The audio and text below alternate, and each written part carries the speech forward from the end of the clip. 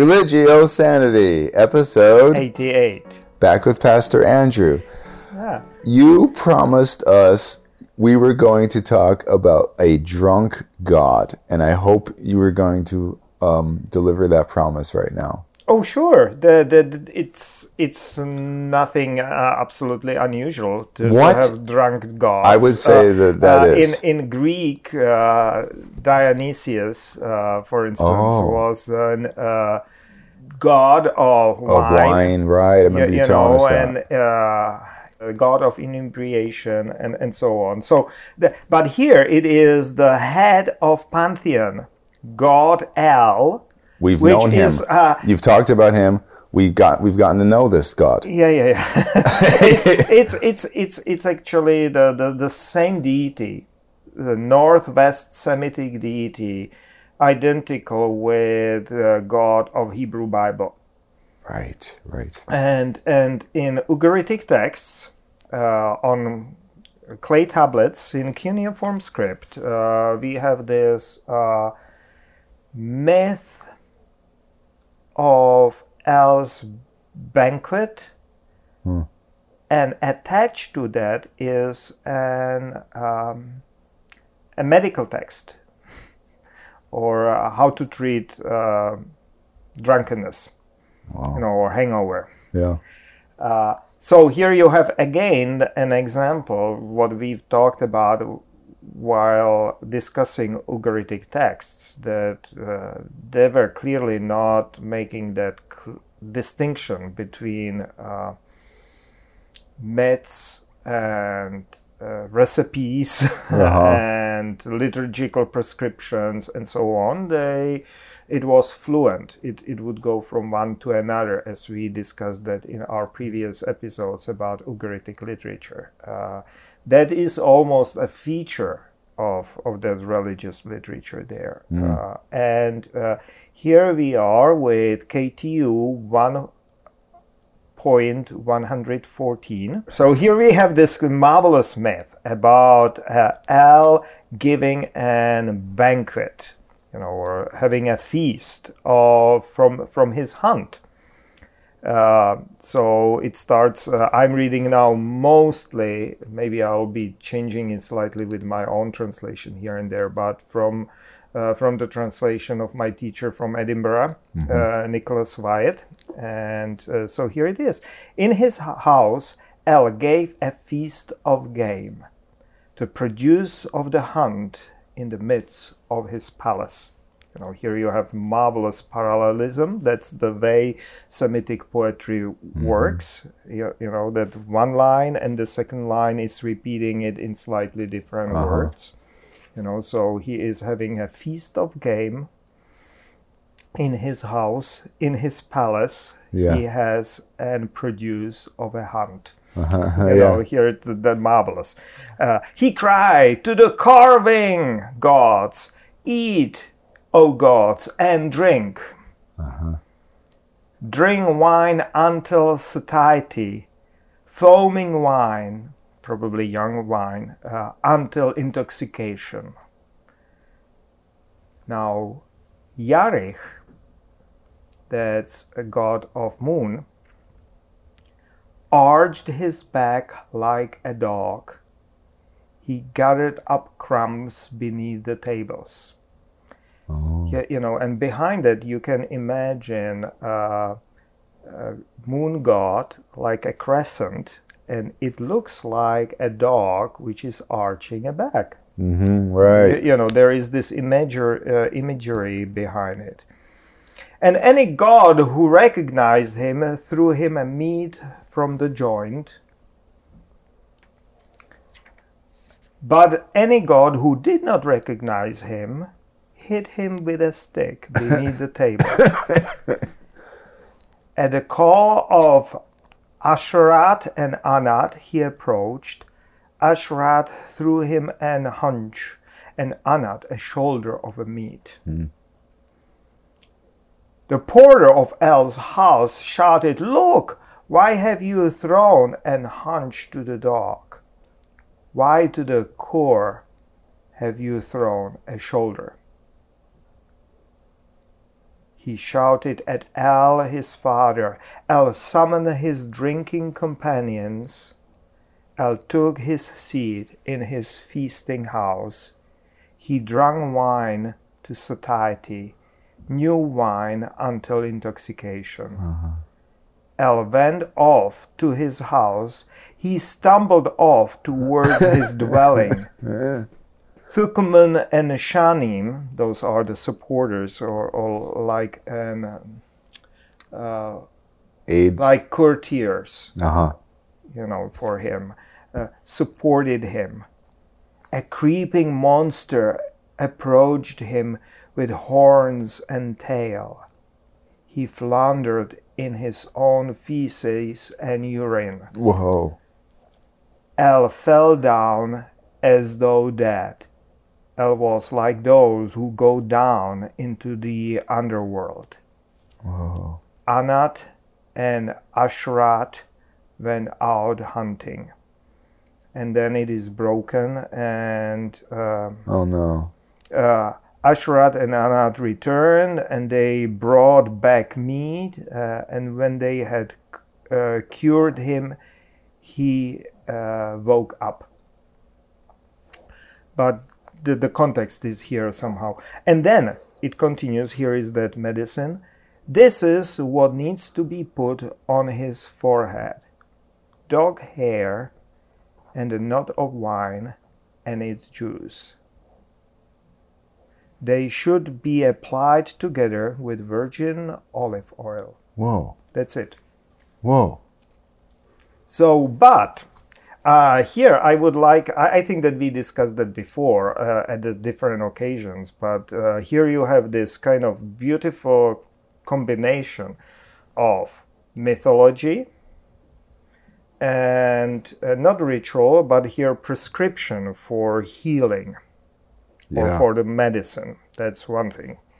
The other thing here is that here you have also, you can observe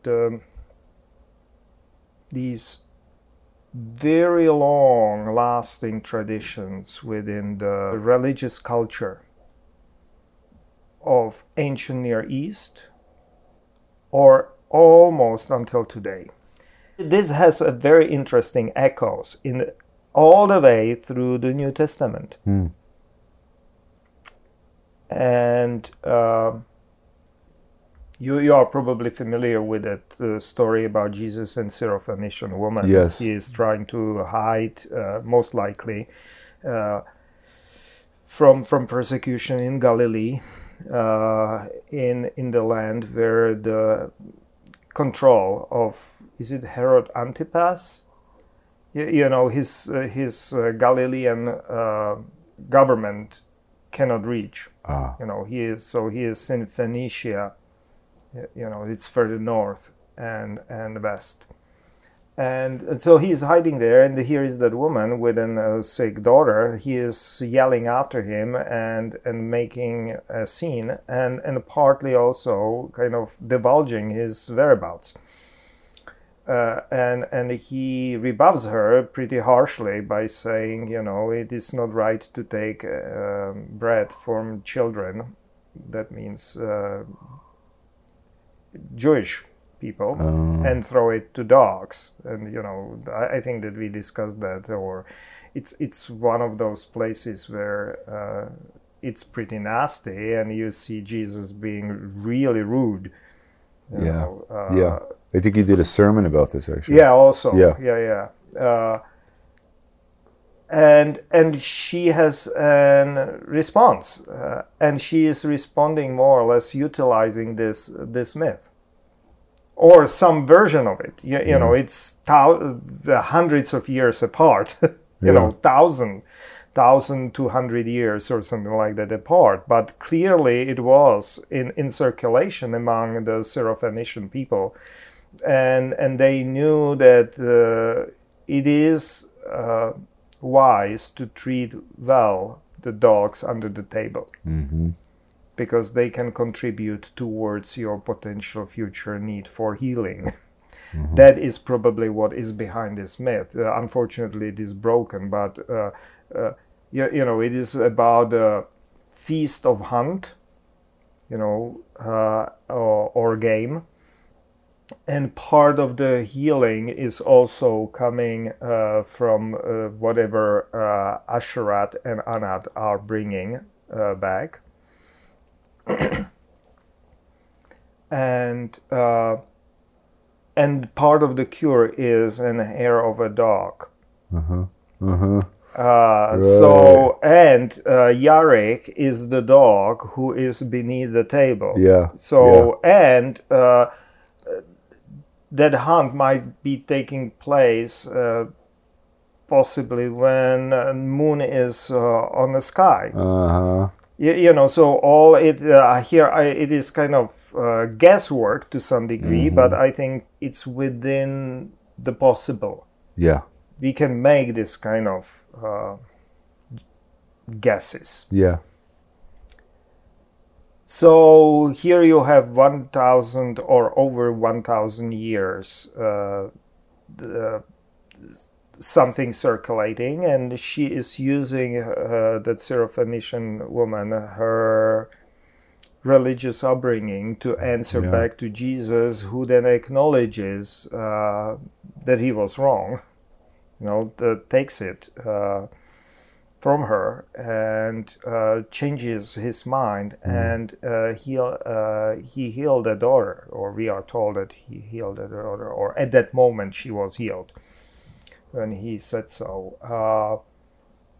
So here you this is very, very interesting, certainly from religious perspective, that certain things survived that long. Yeah. And the other part of that is it is not in my native language known this kind of a treatment of hangover, but I understand that in English that's the saying. Really? Hair of a dog. Oh, is that where that comes from? Oh yes, yeah. Here you have a hair of a dog, which is used as a treatment for hangover. It might be slightly different, but definitely that phrase is here used. Right. And if you paid attention, it might be actually the Francesca Stavrakopoulou is saying, that only the saying survived while the treatment is different. Because the treatment these days, or the way it is understood, is that you drink the hair of a dog who bit you. Is the saying. So that you drink the same alcohol or the small shot of the same stuff which caused your hangover. That is at least the saying. But if you look into this prescription, it might actually lead towards that as well. Yeah. Because wine is included dog with it. Hair and a knot of a wine. Yeah. And its juice. Yeah. Probably somehow associated with tendrils, and maybe that juice of a wine might be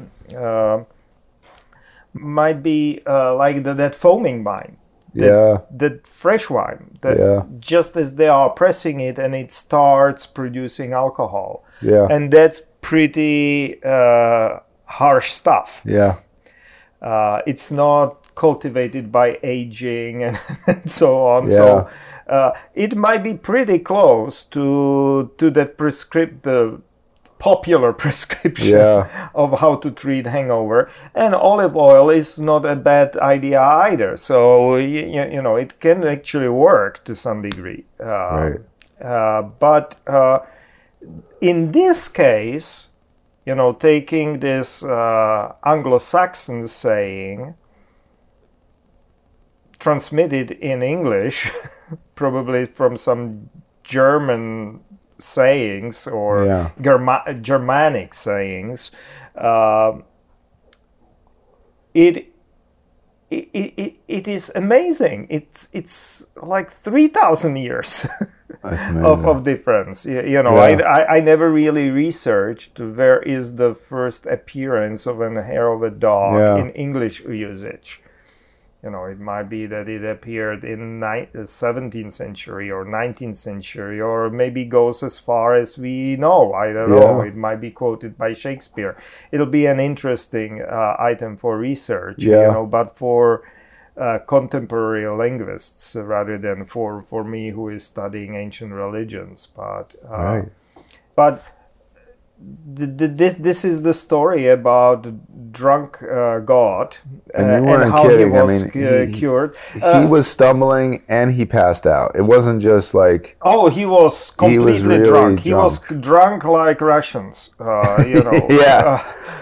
You know, and it is also an interesting insight into psychodynamic substances they were using. And alcohol was one which was available and used, and clearly wine was able to produce much stronger alcohol content than beer. We have the stories about a beer being produced in Egypt and being produced in Mesopotamia, in Sumer. It was an civilizing factor. You know, in Gilgamesh, when they want to civilize Enkidu, they, if you remember, I think that we did an episode about it. That he is civilized through a prostitute and beer. Yeah. So that's so they knew beer, but wine clearly had a higher level of alcohol content, and it became a psychodynamic substance they were using in religious rituals.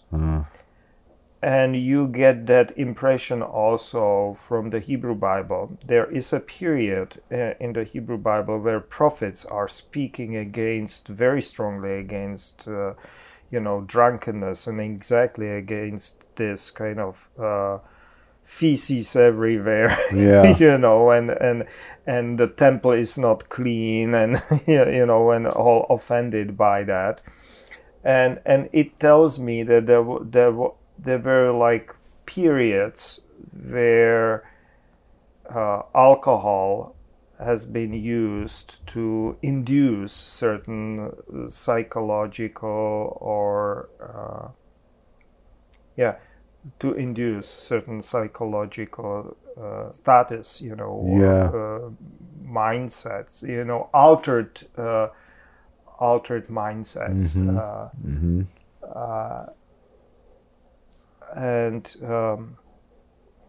so I think that it comes in waves, or it's interesting to see in the Hebrew Bible that it is coming not all the time. Yeah. You know, like Noah gets drunk like this. Yeah. And we hear about it, but no substantial judgment is said about it. Yeah. So it was kind of tolerated or accepted. Yeah. But then later on, the prophets are clearly speaking very strongly against it. Yeah. And then in the New Testament, it's basically, you know, almost like sober drinking wine. There's a lot of wine talk, but no drunk talk. Yes, So then, you know, my theory is that there was simply a period where there was this experimentation going on among the religious people, to priests probably, and so on, and prophets and royalty, to see whether they can achieve certain spiritual goals through use of substances. Yeah. And and then came this realization that's coming with that critique from prophets, saying it leads nowhere. It's self-destructive. It's not helpful. And so they abandoned that. They continued drinking wine or drinking beer, but its utility in religious life got shifted. Yes. And its use, say in the New Testament or in Christian tradition, is symbolic. Yeah. But is definitely not used for altered states Right. of consciousness or anything of that kind. Right. Because then you really wake up with a headache, in a better case, Right. or a serious hangover. Yeah. And it's self-destructive. Yeah. Probably also as the society got more integrated. If the society is rather loose, alcoholism is not a big problem. Mm-hmm. Acting strangely and so on. Right. If you don't have a high levels of integration of a society and so Yeah. on, everyone is a little strange and so Right, on. So right. that's not you're not running by the clock, for instance. So Yeah. it's all right. But as the society and the cities are growing, the society is getting more integrated and so on. It Yeah. is becoming bigger problem. Yeah. Because you need and dependability of people on each other, and predictability of their reactions and so Right. on. And probably around that time, they are experimenting with this use of alcohol for altered states of mind, but abandon it pretty quickly because they realize that it Drawbacks. leads into bad headaches, and it has substantial drawbacks because Yeah. it creates dependency, addiction. Right. And then it's difficult to get out of it. And when you say that they probably already were realizing that they needed to literally publish this cure, so that people would know, and have this story with this God that is getting drunk, to show how to help yourself when you get like this. Yeah. I think it is part of that experimentation, which is coming at the end. Here, this is the end of the Bronze Age, and considering the biblical passages over there, it got into the Iron Age, and that kind of experimentation with that. Of course, you needed treatment. If you had a hangover, if you use that to reach those altered state of consciousness, and this is of course shocking to hear about God descending to underworld. Yeah, that was pretty weird. With all the filth and all of that which is associated with this. Right. So it might be almost like partly tantalizing, because that is the area also they want to kind of partly avoid. They are frightened by it, but also attracted. Yeah. Yeah. And see their head of pantheon going back and forth makes it actually very, very interesting. Crossing the threshold almost, and then returning back. Yeah. That is a true mythic stuff. And that is maybe what they wanted to achieve with those wild feasts, and that they had marzichu, that was an institution actually here. What Al is doing, there was a period when they had an institution of uncurtailed drinking. And it's very there is very little written about it, but there is a name for it, marzichu, and to what extent it was social clubs, to what extent it was religious institution, probably mixture of it again, like we saw in those myths. Myths are overlapping with prescriptions for treatment of hangover, rituals are combined with myths, and myths lead into rituals which are of religious but also political nature, as we saw with the Day of Atonement in one of our earlier episodes. Yeah.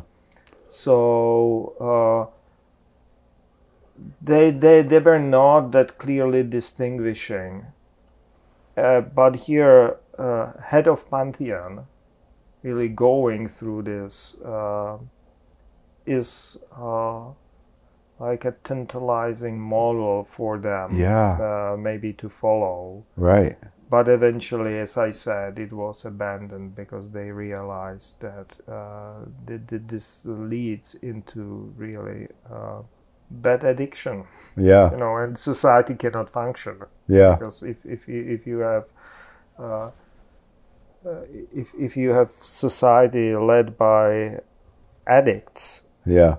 To alcohol, alcoholics, there is no good coming out of it. Yes, and it's good. It's also just good for you to bring this to us because, as always, it's amazing just to dip into what people were valuing or raising up. Like you said, 3,000 years ago. But it's also amazing to see that there was the same kind of stumbling back home that we have now. And and alcohol by now is quite old drug.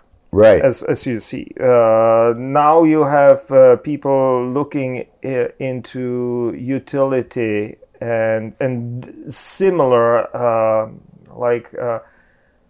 spiritual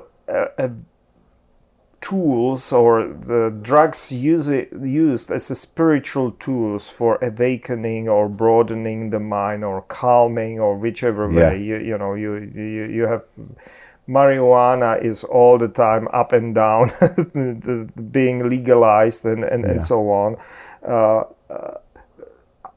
around the world, and looking at it as a marvelous tool of fighting the pain that was its own opening, with a cancer treatment and so on, but then becoming more recreational or mind-opening drug. So that's one example. Yeah. The other current one are hallucinogenic drugs, which are becoming quite popular and are being experimented with. Yes. Again. Yes. That's even a closer parallel right. To what we have in here with alcohol. It's kind of like mind opening. It's being described, and apparently a more potent spiritual experience, apparently as well. Yes. Quotes around spiritual. And so this biblical and pre-biblical, because this goes way long before the biblical tradition, these Ugaritic texts are actually bringing us some warnings. Yeah. You should rather have a treatment at hand attached to your experimentations, like we have here in Ugaritic text, and be prepared in some time to actually realize that it does not lead where you think it is leading. Yeah. Or there might be effects which might be mind-blowing, but then there are drawbacks coming with it as well, and then it is a matter of being supervised Yeah. and properly treated, as we see in this text, which is more than 3,000 years old. Amazing. And generally, I would not suggest using any kind of, or definitely not these hallucinogenic drugs for broadening your spiritual realm or thinking on your own. Generally, it is highly suggested that it should be supervised by experts. Yeah. And it can be seriously damaging and destructive. People are thinking and about those happy hallucinations, and colors singing and and I don't know, the light smelling and all these kind of perception altering experiences, but those are the lucky ones. The similar amount, if not larger, can be extremely frightening and scary, and that needs to be accounted to for as well. Yes. And it can still be a treatment when supervised. Yeah. But not self-treatment. Yeah. That's why we have experts. We have priests, or we have doctors. Or these days, or ministers and so on, who can provide support and so on. But that is to be said that we are completely sober. Yes. Not through complete prohibition, because I think that prohibition is then overreaction. Yes. Yes. Well, you promised us a drunken God, and you delivered. Yeah, here we have a myth about drunken Al. Yeah. Thank you so much. Until next time.